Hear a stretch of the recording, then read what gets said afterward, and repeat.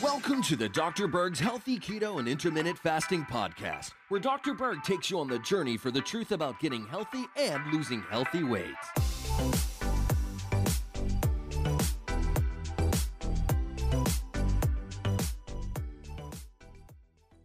Now, you've probably heard of the vagus nerve and the importance of it, and there's all sorts of videos on it. There are certain types of therapy that people do for the vagus nerve. But I think in this video, it's going to be very important for you to understand the number one reason why your vagus nerve might not be working, as well as in a very important function of the vagus nerve that you also might not be aware of, which is the production of hydrochloric acid.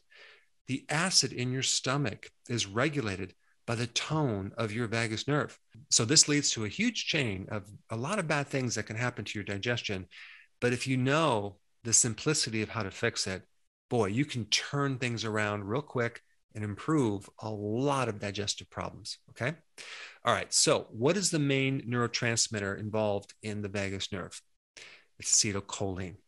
And acetylcholine needs vitamin B1. Okay, very, very important. And B1 is a very common deficiency with so many people because they're doing too many carbohydrates, they're going through too much stress, they might drink a lot of coffee or tea. There's a whole series of reasons why you might be deficient in B1. If you don't have enough B1, that vagus nerve cannot make the hydrochloric acid that you need. And so just hear me out on what happens when you don't have enough hydrochloric acid. Now, there's other reasons why you might not have hydrochloric acid. Let's say you're getting older, or you take an antacid, or you're on antibiotics, or you don't have enough salt in your diet. Regardless of the cause, that hydrochloric acid is very, very, very important. It should be between 1 and 3, extremely acidic. If it's not the correct pH, the valve on the top of the stomach won't close. So you're going to get acid reflux, you're going to get GERD, you're going to have heartburn. Okay, that's number one.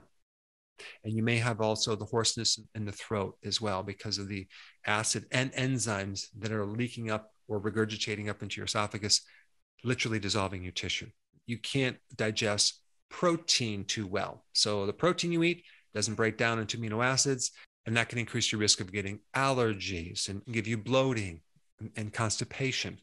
And by the way, a really good remedy for constipation is vitamin B1. Why? Because it not only increases the digestion because it increases acid in your stomach, it also increases something called peristalsis, or the pumping action of your colon. So without this hydrochloric acid, you don't digest protein, you don't absorb minerals like iron, like calcium, like magnesium, like potassium. So you become anemic. You also are more susceptible to getting H. pylori, right?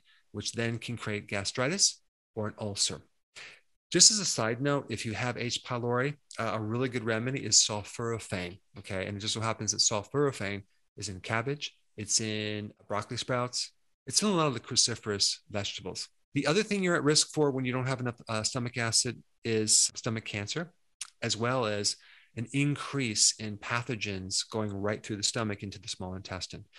And what happens next is you start to get microbes in the small intestine. You shouldn't have a lot of bacteria, and because then you get this thing called small intestinal bacterial overgrowth.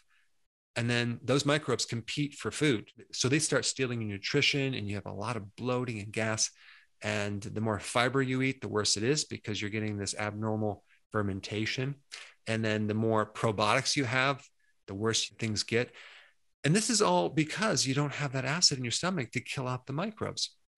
The acid in the stomach also triggers the release of bile. The bile also helps to act as a detergent to kill off microbes in the small intestine. That's why the only part of the small intestine that can help you reabsorb these bile salts, it's the very last part before it goes into the large intestine. It gets absorbed and it gets recycled. So you recycle like 95% of your bile salts because you need them as a detergent to kill off microbes in the small intestine, as well as extract nutrients from your food, which you're not going to do if you don't have enough bile because you don't have enough acid, because you don't have enough B1. So now all this undigested material ends up in the large intestine. Boy, there's a lot of issues that occur there because your large intestine is not necessarily meant for a complete digestion of proteins and these other things. 90% of all your digestion occurs in the small intestine.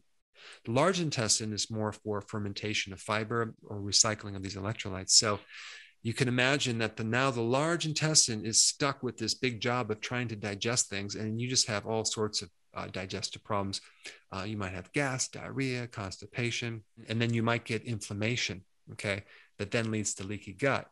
And then you have immune problems and allergies and food allergies and potentially autoimmune problems. But other than that, you'll be perfectly fine, except for anything going on negative in your digestive system instantly translates to problems up in your head, okay? Because there's something called the gut-brain axis. And if you're not digesting, if you have these problems in the gut, you're going to also have cognitive problems and mood issues and not feel good mentally. Take Natural B1 immediately. You can get it from nutritional yeast. You can find a supplement that has Natural B1, but that would be the first thing to do. And that just might solve all of these problems, okay? Now, chances are you might be very depleted with this hydrochloric acid. So you're probably going to have to replenish that because of how long this has gone on.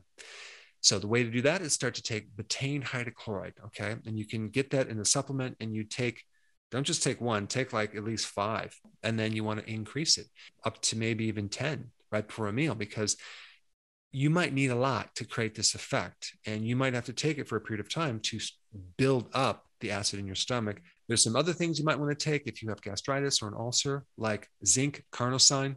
If you have SIBO, small intestinal bacterial overgrowth, you might want to add garlic to the mix.